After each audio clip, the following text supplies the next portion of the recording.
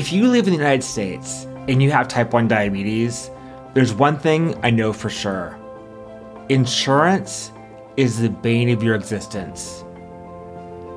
Paying for insurance and then getting prior authorization every single time can drive you up the wall.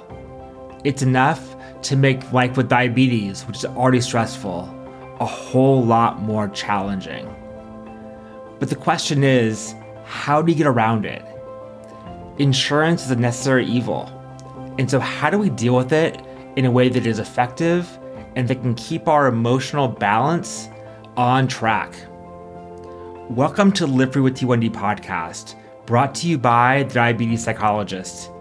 This is the only podcast where we teach you how to build your type 1 diabetes stress management plan like a sailboat. You are the captain, your diabetes management knowledge is the hull, your mindset is the sails, your behavior is the rudder, and your support team is the crew. When you build your sailboat correctly, you will have smooth sailing in your life with type 1 diabetes. I'm your host, Dr. Mark Heyman. And in this episode of the podcast, I coach Jamie about how to deal with the stress of constant prior authorizations. Jamie feels overwhelmed with the process of getting prior authorizations every single month from her insurance company. It's maddening because she has type 1 diabetes, and diabetes is not going away. But the question is, how do you deal with this, both logistically and emotionally? I talked to Jamie about some strategies she can use to deal with this stress, as well as some hacks she can use with their insurance company to make things just a little bit easier. If you've ever had a stressful interaction with your insurance company, this episode will help you. Jamie, glad to have you on the podcast today. Welcome. Thank you. So why don't you take a minute to introduce yourself, let the listeners know who you are, and also what is your history with diabetes and what's life with type 1 diabetes like for you right now? Sure. So my name is Jamie. I've had diabetes for 40 years. I was diagnosed when I was 3 years old. So I've seen a lot of changes in terms of different medications being used, faster insulin. The pump was invented and CGMs were invented in my life. So I've seen all of those changes. I'm trained as an epidemiologist. I work on consulting in the pharmaceutical industry. So, and I have a lot of annoyance with prior authorization, which I find to be a ridiculous process for me to go through. But that is why we're here today, I guess. Jamie, I have to say that this topic is very timely because I talk to so many patients who have the same challenge. I ask them, what is the most stressful thing about diabetes? And I expect people to say my blood sugars or my coworkers or just feeling embarrassed. And probably one of the most talked about issues, or maybe not talked about issues, but one of the most stressful parts about diabetes is insurance and dealing with all the time, all the effort, all of the head banging that comes along with dealing with insurance companies and diabetes. So why don't you tell us a little bit about where this frustration comes from, from a real point of view from the insurance industry. I mean, you're dealing with the insurance industry. Yeah. And maybe give some examples of what this has been like for you recently. Sure. So my insulin itself goes through prior authorization, and then my pump goes through prior authorization, and then my CGM goes through prior authorization. And they all happen at different times because, maybe you filled your pump in February and then you filled your CGM in March. And it's not like they're all lined up nicely on the same day of the month or something, right? And then I'm also, for another condition I have another med that goes through prior auth. So I have 4 meds all on different schedules that all go through this process. And I'll tell you, the process is so complicated that my endocrinologist's office actually has an entire team that deals with prior auth. And the hospital system itself has created a process. So it's not only just my endocrinologist's office, that one doctor. The hospital system he's part of has a whole department of prior auth. So, wow. Yeah. And I think this is true across the country because there are so many steps and authorizations that take place. So my insurance company requires a prescription, which of course makes sense, and that's renewed every year. Then they also require, and the requirements change. So one year, all they need is the prescription. The next year, they need the doctor's notes. The next year, they need the lab test results. One year, a prior authorization got held up because the medical supply company that shipped the devices had not sent a FedEx notice of the shipment. And so because they didn't have that, it was either the prior auth was held up or the payment was held up or something. And they're holding up the payment, and then I have to call the firm, the health plan, and then you wait on hold 45 minutes when you call your health plan. So who has 45 minutes during the workday? I'm a full-time employee. And actually, I work on the West Coast, and a lot of my coworkers are on the East Coast. So I'm on the phone a lot from 7 a.m. My 7 a.m. to 1 p.m. is like packed with meetings. So I don't have 45 minutes. So then sometimes in the afternoon, I have 45 minutes, right? But then I'm on hold, then another meeting starts at work. And so then I have to hang up on the health plan phone call and then join my work phone call. It's just ridiculous. And then sometimes the health plan will say, oh, we're missing the doctor's note or something. I'm like, okay, I'll call the doctor's office. So then I hang up with the health plan and I call my doctor's office. Now, the way my doctor's office works actually right now, you have to leave a message. They don't pick up the phone. I don't know why, but they'll say, blah, blah, blah, blah, we'll call you back. So then I'm like, okay, well, when you call me back, I might be on the phone. The whole thing makes no logistical sense. I can't call Susie at my doctor's office, right? She doesn't have a direct phone number. So I'm in this insane loop of phone calls. I can't explain it. And then I get so frustrated sometimes. I try to get them all on the phone. So I call the health plan. I say, okay, please hold. I'm going to get my doctor's office on the phone. Then I put them on hold. And then I loop them into a 3-way call. I'm like, okay, somehow I managed to get Susie at the doctor's office on the phone with the health plan. They say, okay, we're going to fax it over right now. And I say, okay, wait, can we just wait? I'll hold on the phone so that the health plan can say, the insurance company can say, yes, we've received that, right? So now I've closed the loop, right? We got this, and the insurance company says, oh, it takes us 24 hours to process a fax. Okay. So what do you mean? You can't just stand by. The point is this process is so antiquated. I mean, I work in an industry that has a lot of health technology. There's got to be a better way to just create a portal, create a tracking system or something. But this process is baffling to me. Now, somehow through a miracle of many phone calls and a lot of frustration, I actually have never had a late shipment. But in the back of my mind, I fear not having these devices. It's a major issue if you are without your pump. You have to switch to a different type of insulin. You don't necessarily have that backup insulin on hand. You don't know what your backup dose is of a long-acting insulin. So the whole time this is going on, if your pump is late, I'm worried that I'm going to have to somehow change my treatment plan. It actually has never happened, but that's the implication of these things being late.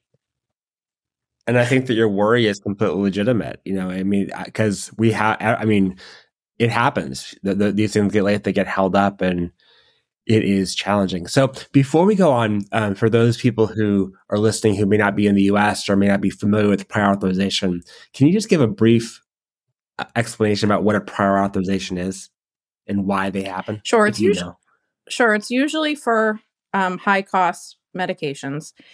And the health plan doesn't want this going to someone who doesn't need it, right? It should only be going to someone who needs so that's the process that they put in place. But I mean, honestly, and so apparently they get this documentation after, they request certain types of documentation from your doctor has to send it over. It gets reviewed by a nurse or a doctor or something at the health plan who determines, yes, the patient needs this. Here's the other thing I find absolutely ridiculous about the process. Type 1 diabetes doesn't go away. There's no way it will go away. So this re-review process is insanity. Actually, it feels like insanity because I'm always going to need the pump. Nothing's going to happen. I have a high blood sugar. I have a high A1C. I have a low A1C. I'm well controlled. I'm poorly controlled. It doesn't matter. I need a pump. So the whole thing actually feels insane. Yeah, it feels like the insurance company is trying to gaslight you. They're just they're trying to convince you that you don't have diabetes. Somehow you have to prove yourself that you have diabetes, and if you can't prove yourself, then they're not going to help you out. And I get so frustrated with all of these phone calls and steps, and you can clearly tell the process is not designed well. It's not an efficient process. And so a few times I've gotten on the phone with like a complaints department just to voice my complaints about this process. And I say, I can't understand the logic in this. People who have type 1 diabetes, nothing is going to change for us. And so what benefit is this to anyone? It's not that you're wasting our time. You're wasting my time. You're wasting my doctor's time. You're wasting your time. Why do they do it? You want to know why they do it? I know why they do it. Because they're trying to get a few extra people to not fill these prescriptions and save a little bit of money.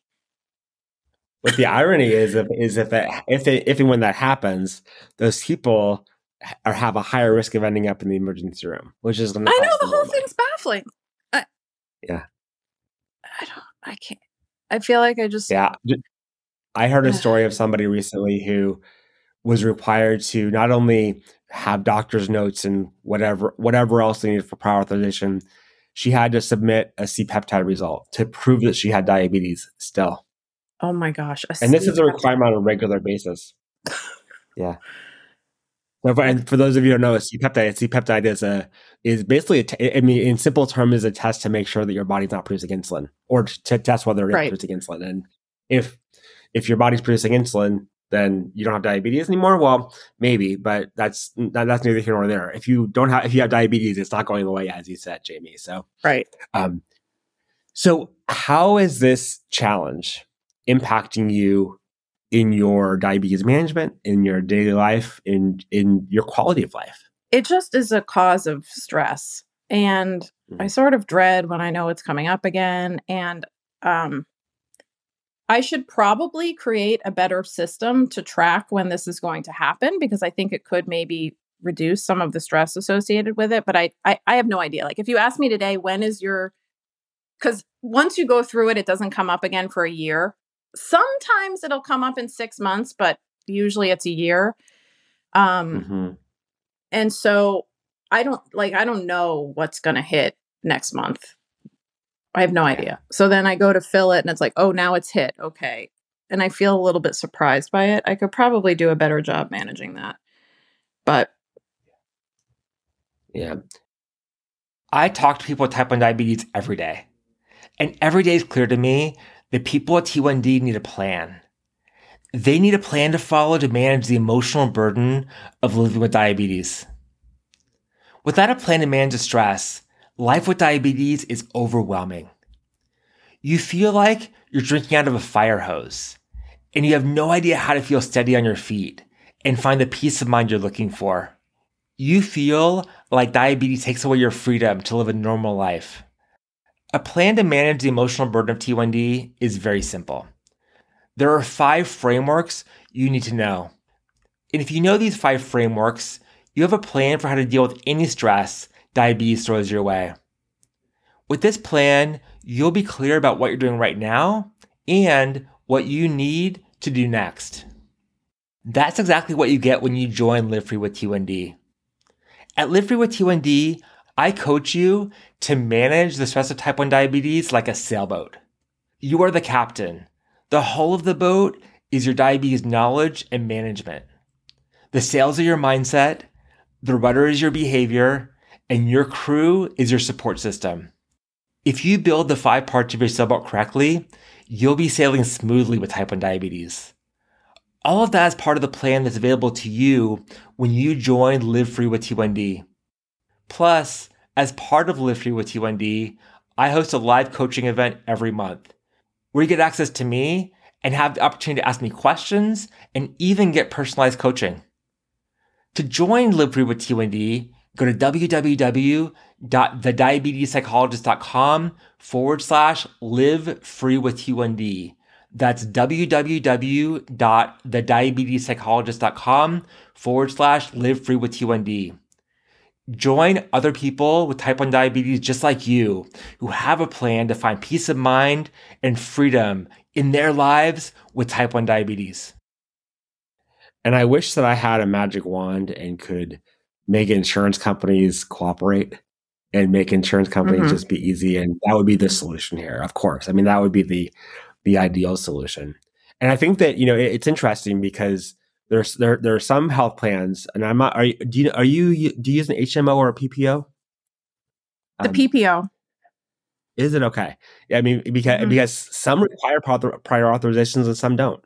And that's the irony of it is that some people don't. You may be listening to this and say, "I never had this problem," and please consider yourself lucky and blessed. You're very lucky.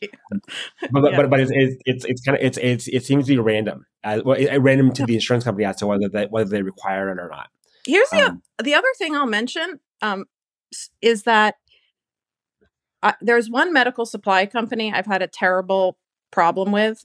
And I'm going to name them. They're Byram Healthcare, and they're owned by Cardinal Health. Yeah. They're owned by Cardinal Health. A couple of years ago, I called them for a refill on a pump, and then I called back a week later. Hey, I told my doctor's office, have they faxed over the stuff? Do you have everything you need? And they sort of said, no, we don't. The order's not being processed. And I was like, all right, I'll try you back in a week.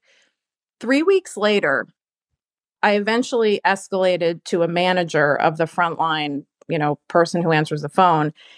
And they said, actually, ma'am, we've done nothing with your order. We're receiving too many orders and we're behind and nothing has happened. Now, that's got to be like illegal or something. How can you order a medical supply and then the person who you've ordered it from doesn't do anything for 3 weeks?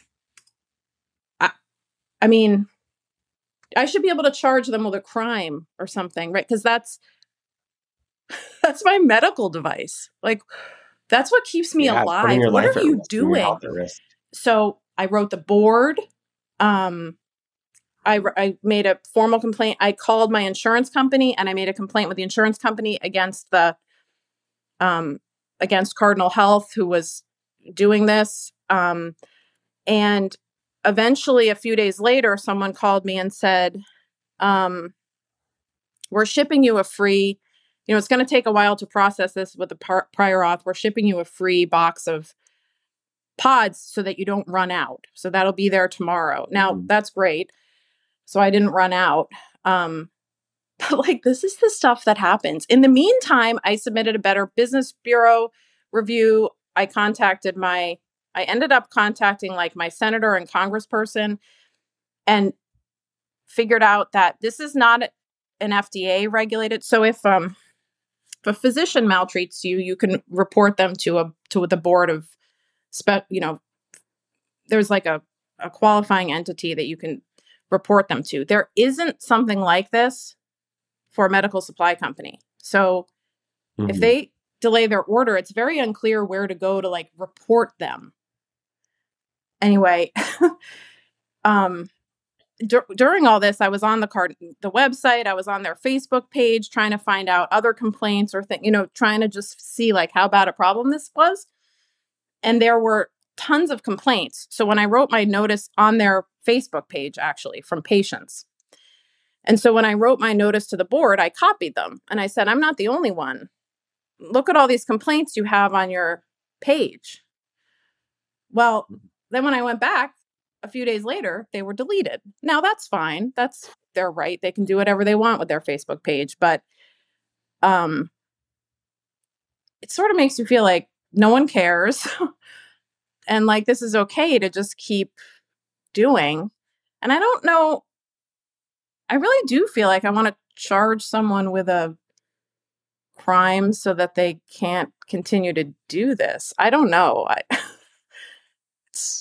it's a strange feeling, but and you hear about it in some of the Facebook groups for patients with diabetes. You hear other complaints. So I know I'm not the only one. There's thousands of people this is happening to, you know? Well, and I want to put out this statement to the listeners of this podcast is if you work for an insurance company, if you work for a medical device distributor, and you have any guidance here, please reach out to me and let me know. And I will pass that on to everybody else, because I know that this is something that it's a challenge and there's no solution to it that I can pull out of the air. But right. I think, but let's talk about what you have done to try to deal with this. Both, you know, it sounds like the first thing that you've done, or one of the things you've done is, you know, is fight the system. And I'm curious, you know, whether it's filing complaints and arguing with managers, and, you know, some of it is I think really helpful. But I'm curious for you, Jamie, how has, you know, for example, writing the board of Byram, how has that been helpful, and how has it made things more challenging, or has it? So my husband, actually, when I was on this tirade writing the board and this one particular bad example, eventually he was like, Jamie, you need to stop doing this. It's stressing you out. You're not getting anything from it. You're not going to fix this problem.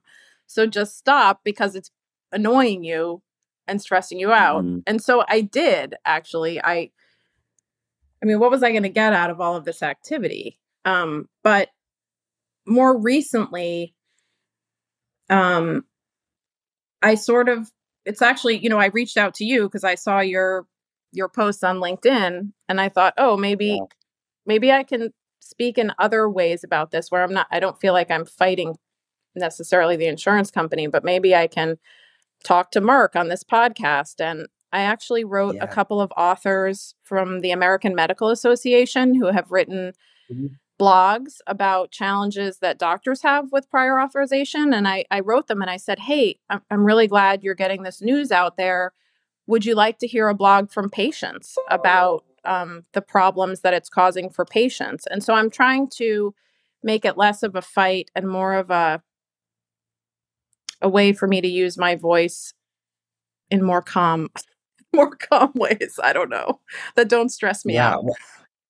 And also, I think that's a really great point, Jamie, is finding ways, well, one that's going to help you to better cope with the situation, which is infuriating to begin with and to end with. But also, I think that one of the challenges that many of us have is when we're fighting against something, and it's a hill that we can never climb, or a mountain that we can never get to the top to. That fight just makes us more exhausted. And so I think picking your battles and figuring out where you're going to have what's going to be helpful for you and where you're going to be effective is really helpful. You brought something up a minute ago, which I think is really very insightful, is, you know, it's almost like having a project, well, not almost, having a project management system for prior authorization. So knowing, like having a calendar, you know, notice about when they're coming up and what's worked in the past, who you talked to in the past, and how to, you know, facilitate that process. As a way to cope with it, I think could be helpful for you. And then also figuring out ways that you can be that squeaky wheel in the insurance companies. We know that insurance companies, they want to make things slow because they want to save money. But the one thing that I have learned with myself and also with lots of patients that I've worked with is there are ways that you can actually make them have to work harder. And if you think about just from a money point of view, and, you know, this is about money, let's be honest about it, is if you can get one of their employees to have to work for 2 hours on your case, that's a lot of money for that person's pay, administrative overhead, and all that stuff. Wouldn't it be easier for them just to, you know, fill your order without having to have all this stuff? But, you know, doing things like filing appeals and filing emergency appeals, which by law, they are required to respond to within a certain amount of time. When things get challenging, and basically making them know that you are going to be a problem for them could be helpful. And I think those are great ways to make your voice heard in a passive aggressive way, but in actually a way that's going to get you what you want. And then be able to spread that word to other people about, okay, here's a playbook, or here's a cheat sheet about how to get the prior authorization process working smoothly if you have effective ways to do it. I think that's the thing is we want to, and without stressing you out too much, but making you feel empowered in your own voice and in your process so that you can empower other people to help you. I think that would probably be a really helpful way for you to use this anxiety and stress that you're experiencing for the good of the diabetes community. It's interesting. It's interesting you say that. Maybe I will try to file appeals a little bit more. I have done it maybe 1 or 2 times, and they always do at least send a letter. I think it's because maybe they're mandated to do that, right? So the companies make them do that. So you always do get some sort of response, and it's a formal written response. So there is some additional investigation. Just as a piece of information, I don't want to speak authoritatively on the timelines here. However, by law, insurance, and I believe that this is state law. So, and I know that we're both in California, so this is California, but I believe that this is similar to other places. If you file an appeal with an insurance company, they are required to respond to you within 30 days.